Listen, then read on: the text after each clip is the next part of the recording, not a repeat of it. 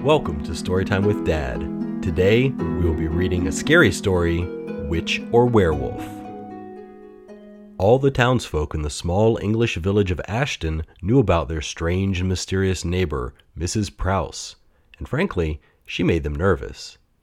She was a big woman with long, messy hair, and she had the strangest eyes anyone had ever seen.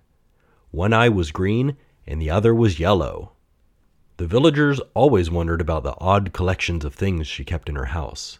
Certainly no one else in town had a supply of bat wings, snake eyes, dried toads, or bird feathers, to say nothing of the array of odd-looking containers she kept them in. One particularly curious container was a three-handled cup, the likes of which no one in those parts had ever seen before. Many people admitted that Mrs. Prouse scared them. Others said that, although the old lady made them a bit jittery, she was just crazy and was nothing to be afraid of. Everyone agreed, though, that if they were troubled about their health, their romances, their crops, or anything else that might not be right in their lives, then Mrs. Prouse was the person to see. Often, after just one meeting with the old woman, their problems were gone. Depending on the complaint, Mrs. Prouse might sing a chant as she boiled dry animal bones in a cauldron, or she might have the person drink a dreadful-tasting tea that she had prepared from some awful-smelling powder and served in her curious three-handled cup. Whatever remedy she gave them, Mrs. Prouse's patients soon found their problems had flown away like a witch on a broomstick. Women often sought her advice because, in spite of her age, Mrs. Prouse's skin was beautifully, almost unnaturally smooth and silky as a baby's. Of course, this quirk only added to the villagers' uneasiness about what powers she might actually have. One day, though, the curious folk suddenly forgot their fascination with the strange old lady. That was the day after the first sightings of a mysterious wolf. It wasn't just the strange animal's howling that disturbed the people of Ashton. They were used to sleeping through the sounds of wolves baying at the moon. No, this noise was much more troubling, louder, and definitely sadder. After only a few nights of the eerie racket, villagers armed with rifles headed out to hunt down the eerie animal. One of their shots struck the beast's left leg. When they last saw the wolf, it was whimpering and limping away. When Mrs. Prouse was seen in town the next day, she was limping badly.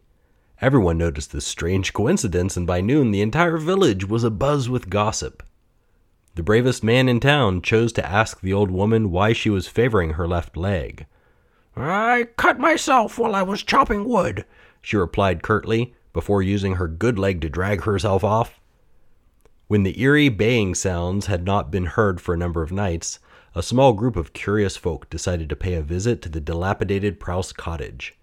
The gate to the creepy old place was rusty and screeched loudly in protest when it was opened. Weeds had grown so tall around the house that they almost blocked the front door completely. Two people held back the tangled overgrowth, while a third person pushed open the entrance and stepped inside. The house was empty. Empty of anything alive, that is, but the smell of decay always lingers, and no combination of rude words could describe the terrible stench that wafted out of the dark and gloomy place.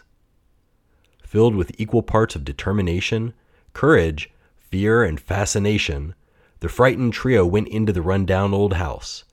Just seconds later, their bravery gone, all three ran to escape. Still, no one could say exactly where the smell came from.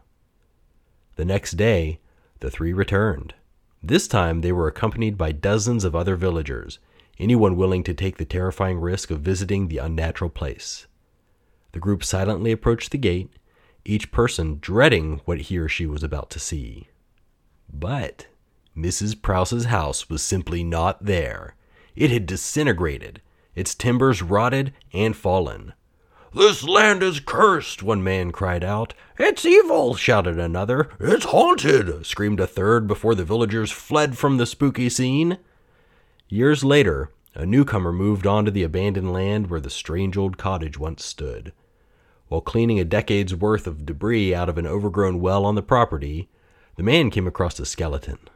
A very strange skeleton. Some of the bones appeared to be from a dog or a wolf. Others were human. A bullet lay embedded in one leg bone, and lying beside the bizarre arrangement of bones was a strange-looking cup. A cup with 3 handles. The man didn't touch either the cup or any of the bones, but even so, the sight filled him with such dread that he fled immediately and settled elsewhere. To this day, the land on which Mrs. Prouse once lived lies abandoned, by the living, that is, and perhaps that shouldn't be too surprising. After all, wolves and witches have long been associated with one another. They're called werewolves. Was Mrs. Prouse a witch? Was she a phantom wolf? Was she a werewolf? Was she the ghost of a wolf that had come back in the form of a spooky old woman? Isn't it interesting that everyone else who drank out of the three-handled cup found their troubles went away while Mrs. Prouse's troubles didn't? Today we're unlikely to solve this puzzle, but if you ever see a three-handled cup, it would probably be best not to touch it. The end. Oh my goodness, so what do you think of that? Was Mrs. Prouse a witch, a werewolf, or just a strange old lady? Who knows, but that was a spooky tale. Halloween's coming up, and I think stories like this are fun to read this time of year. As long as we all know that werewolves aren't actually real and that witches don't cast spells. Make-believe's fun, but we should all know how to tell the difference between what's make-believe and what's real. The thing I liked about this story is that although people were afraid, many of them overcame their fear to go investigate the thing that was scaring them the most. Now, it's dangerous to enter into a broken down old house, but facing your fear will actually help you to stop being so scared of something. It's the fact that you choose the time and place to confront your fears that's so powerful. So if you're afraid of spiders, I'm not suggesting that you pick one up, but I am saying that you get to choose whether you look at the spider or run away if you see one.